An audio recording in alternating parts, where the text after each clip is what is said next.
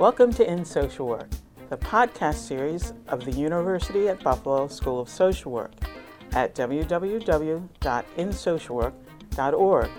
We're glad you could join us today. The purpose of In Social Work is to engage practitioners and researchers in lifelong learning and to promote research to practice and practice to research. We're in social work.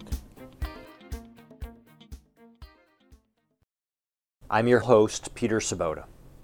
Thanks for downloading more than 300,000 of our podcasts.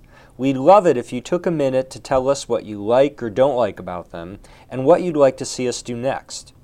If you're an educator and you are using our podcasts in your courses, please let us know how. I know some of you are, as I've seen them on course syllabi out there. So, let us know. We'd be thrilled to hear from you. Welcome. My name is Charles Sims, and I'm your host for this episode of In Social Work. We are all aware that online communication has exploded in recent years. Smartphones, social media, and the use of internet-based video interaction, as well as the growing acceptance of these technologies, is changing the way we interact and communicate with each other. Online education and video conferencing are expanding how we are educating, training, and meeting. Online self-help groups are already firmly established. Counseling and clinical supervision in the online environment are certain to be areas of continuing growth. Therefore, professional social work will need to adapt and incorporate these emerging technologies. Our guest, Dr. Allan Barsky, holds a PhD, a JD, and a MSW.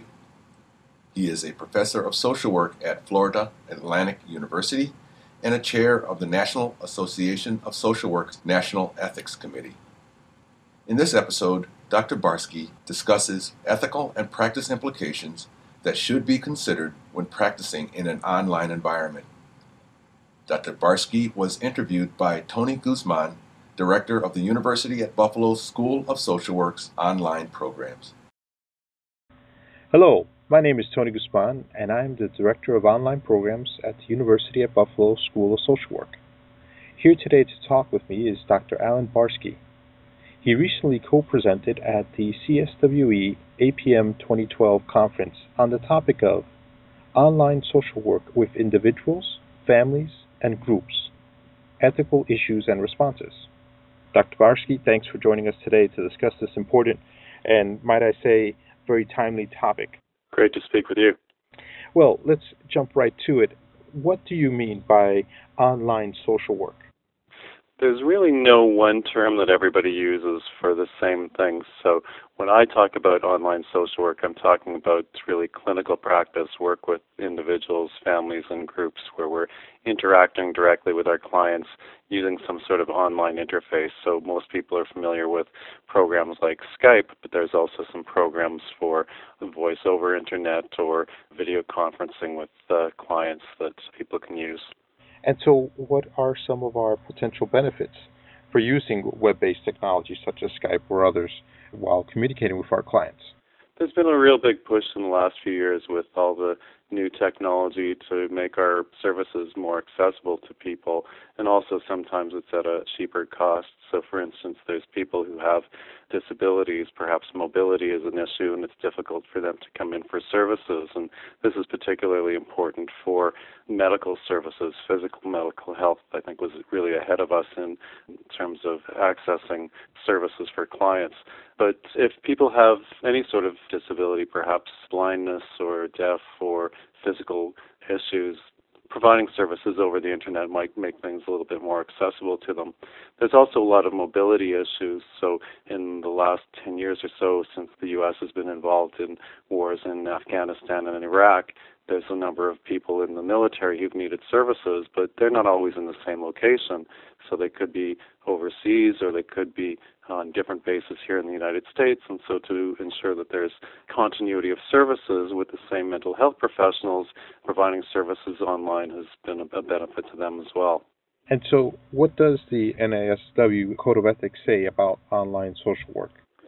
The NASW Code of Ethics really talks about all types of interaction and communication with clients. So there's not very much that's particular to online social work. If you look at the section 1.07, there's a subsection that really talks about online technology, and it tells us that we have to be extra careful when there is any sort of communication using technology. And it actually says avoid any sort of identifying information if you're going to use technology. So it's a little bit behind. The last major revision of the NASW Code of Ethics was 1996, so we really haven't kept up there, but there have been some other pronouncements by different organizations and standards that have been developed that take us a little bit further.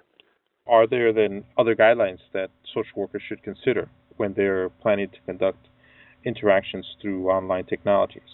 Yes, I think one of the things to look at is the standards of technology and social work practice put out by the NASW and also the Association of Social Work Boards. So it goes a little bit further, talking about the importance of making sure that whatever services we use are accessible. So we have to be culturally competent. If we just provide services using technology in English, that cuts out a number of people. So making sure and taking advantage of the technology's ability to provide translation of services. It also talks about, again, the importance of confidentiality, and in terms of competence, one of the things we have to look at is not just our competence to provide a certain type of counseling or therapy, but what is our competence at using different types of technology. And traditionally, social work education really hasn't prepared students for how to use new and developing technologies. Well, that brings up an interesting point. So in today's day and age where privacy and confidentiality are such hot topics and matters of concern for many people and many organizations, what are some of the major ethical issues that arise when social workers use online or web-based technologies to communicate with clients? One of the overriding concerns is client confidentiality, and when you have a client who comes to your office and you can close the door, you can assure that what you talk about between yourself and the client stays within the room. And if somebody is going to take that information out of the room, it's probably the client themselves talking about it, and it's their confidentiality, so they're really allowed to do that. On the other hand, if we are using online services, there's a number of issues in terms of confidentiality. First, a lot of online programs are not necessarily secure programs. So if somebody attempted to or wanted to intercept or listen in on conversations, then they'd certainly be able to do that unless you've got appropriate encryption and other safeguards to make sure that nobody can access that information. In my role, I confront the concerns that social workers have, and rightly so, in terms of misuse of technology. I wonder, do you see similarities in some ways? Is not necessarily that you were around at the advent of the telephone, but in using just a phone conversation with a client, there's same concerns of somebody possibly tapping into the line, listening in, and or that it could be recorded and listened to by somebody else outside of the social worker and that client.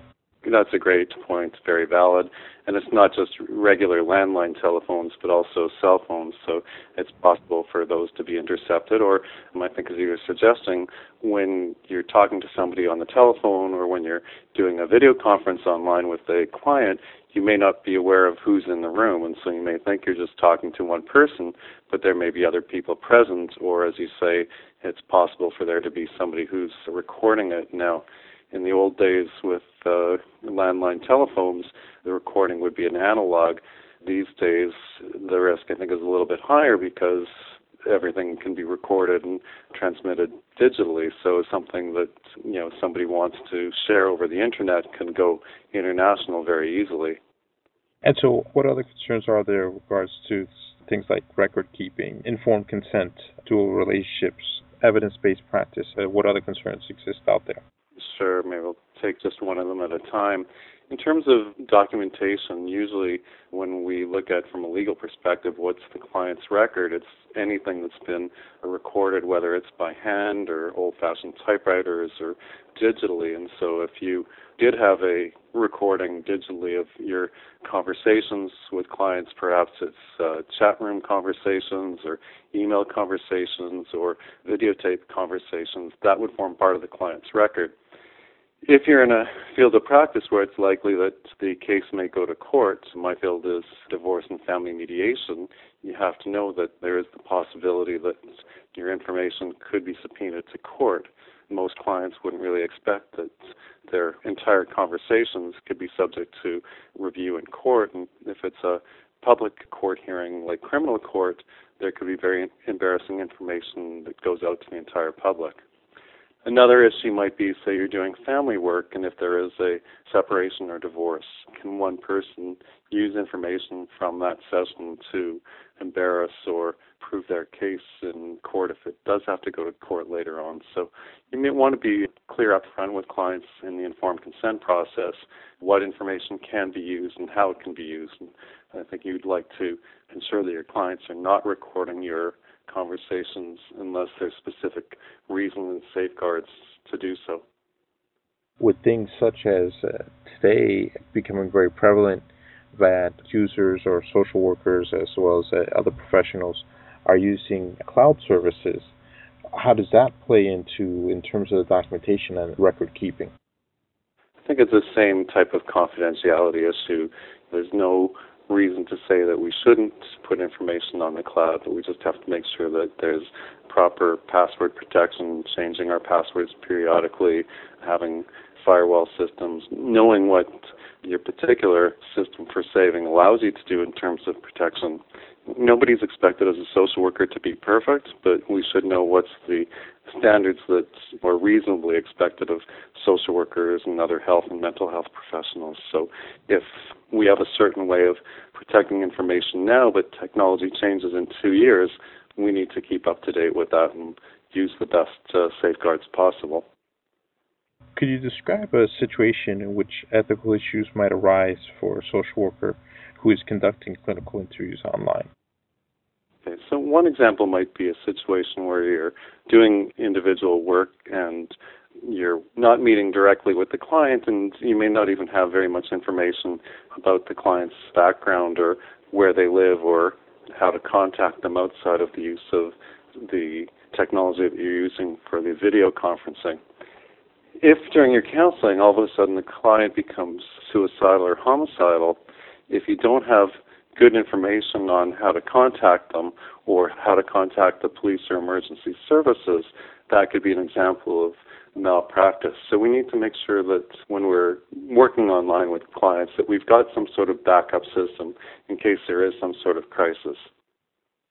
Let's take that now and change the situation in regards to the context of online social work with couples or families. You started to address that a bit with, let's say, a divorce case, and might be another example of an ethical situation there. Another situation might be domestic violence. Again, if you're working with a couple, it's really important to screen and make sure that when you're working together with that couple that each of them is safe and is going to feel safe in your interaction with them, and also that you're not setting themselves up for conflict and further violence afterwards. So if you were going to do some couples work, I think it'd be very important to meet individually, and I think because of the sensitivity around some of the issues and people's reluctance to talk about power and safety issues, it might be preferred to at least have one individual session in person first before you started to do something online. And even if you did do something online, just to make sure that you're aware that there's the possibility of things going on in the room that you may not be aware of. The dynamics of working with the couple who's present is in your room is quite different perhaps than the dynamics when they're together in one room, in a different room, perhaps even in a different city. And so moving on from the couple or families, what would be types of ethical issues particular for online social work with groups? again, you might want to look at, what types of groups might be most appropriate for online services. So I think if you're doing something that's psychoeducational, you're providing information and getting just general feedback from clients, you're not digging too deeply into psychodynamic issues, you might be a better off situation. But you can imagine that someone might want to have a group for people who might be reluctant to come in person. So let's say that for the gay and lesbian community, you wanted to have some sort of coming out group. You need to explore, as you would with regular group, what are the relationships that people can have within the group process, what types of communication are okay and not okay, and also what sort of communication and interaction are okay outside of the group. And again, you really need to make sure that you've screened your clients and have a good sense of, are they appropriate for the group, or might there be some risks that either you need to have them face-to-face, or perhaps you need to ensure that some other safeguards to make sure that they're safe and the other clients that they're working with are also safe. Sometimes in support groups or social groups that we might run, we actually would encourage people to meet outside of group. We know that there's lots of cyberbullying going on. We know that there's lots of people out there who are looking for people who might be in vulnerable situations. So we really need to make sure that if someone is in a group, whether it's online or not, but I guess here specifically online, that it is appropriate for them and we have the sufficient safeguards to ensure good, safe practice. Excellent. What might be your recommendations for any agencies that are using or considering the use of online technologies for communicating with clients? I think one of the things is to look for what the resources are out there to make sure that have other people tried this and what is their experience with a particular population that they might be dealing with, to understand what the risks and the benefits are, and then to make sure that they really understand the technology they're using, or have people that they can consult with that understand both the ethical issues and the technology issues, to make sure that they've got secure lines and that clients' needs are protected. I think, as I stated a couple of times, it really is important to make sure you've got some sort of safeguards in place for those emergency situations and backup in case things like technology go down. It might also be useful to do some role plays within your agency rather than trying it out the first time with clients. Maybe you could actually try to do some counseling online between staff members so you get a good sense of how to use the technology. Just simple things like the tilt of the video camera can make a difference. Somebody might look very angry or very washed out, and you might interpret that a particular way, but it might just be an issue of the lighting or camera angles or the quality of the video that you're using. And Dr. Barsky, being a professor, and we made mention of this earlier in the episode, today in Bachelor's of Social Works, Master's of Social Work, the programs don't necessarily have a course or within the curriculum emphasis of the online tools that tomorrow's social workers will be confronted with. What are things that can be done now to prepare the social workers, short-term and long-term? I guess I'm looking at in terms of long-term, I would figure would be some type of update within our curriculums for the courses, but even at a short-term or other ideas for long-term type solutions. One of the things is a number of courses are being taught online, and I'm not sure that professors are really modeling the best type of practice. So perhaps we could begin with ourselves and make sure that when we have online discussions or online role plays or group interactions, that we also are using the technology as appropriately and safely as possible. I think one of the positives is younger people having grown up on different technologies and having smartphones in their pockets 24/7.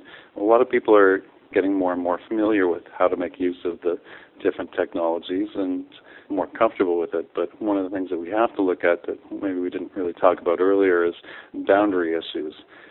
It'd be very easy for me to do some FaceTime with my iPhone or whatever brand of cell phone to interact with my client, and I could say, hey, that's just brilliant. Regardless of where I am, I can contact my client or my client can contact me, but there's a number of issues just in terms of confidentiality. Am I in a place that nobody can overhear my conversation?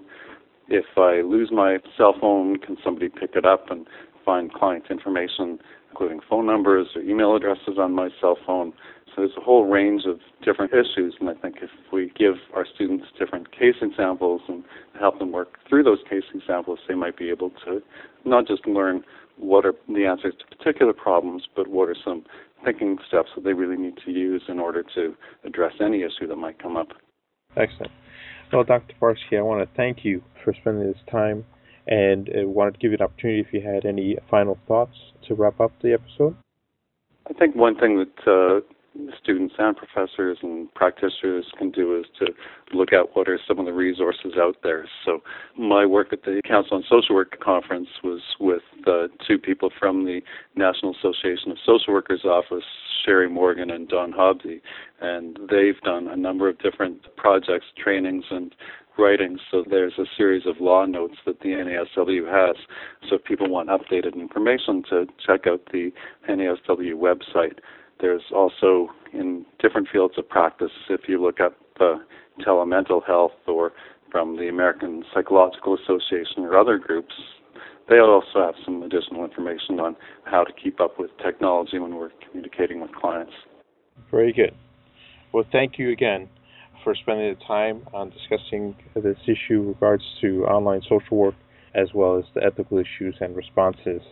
Appreciate your talking with us. Thank you for making this information available to social workers. You have been listening to Dr. Allan Barsky discuss the ethical and practice implications of online social work with individuals, families, and groups. We hope you have enjoyed it. I'm your host, Charles Sims. Please join us again at In Social Work.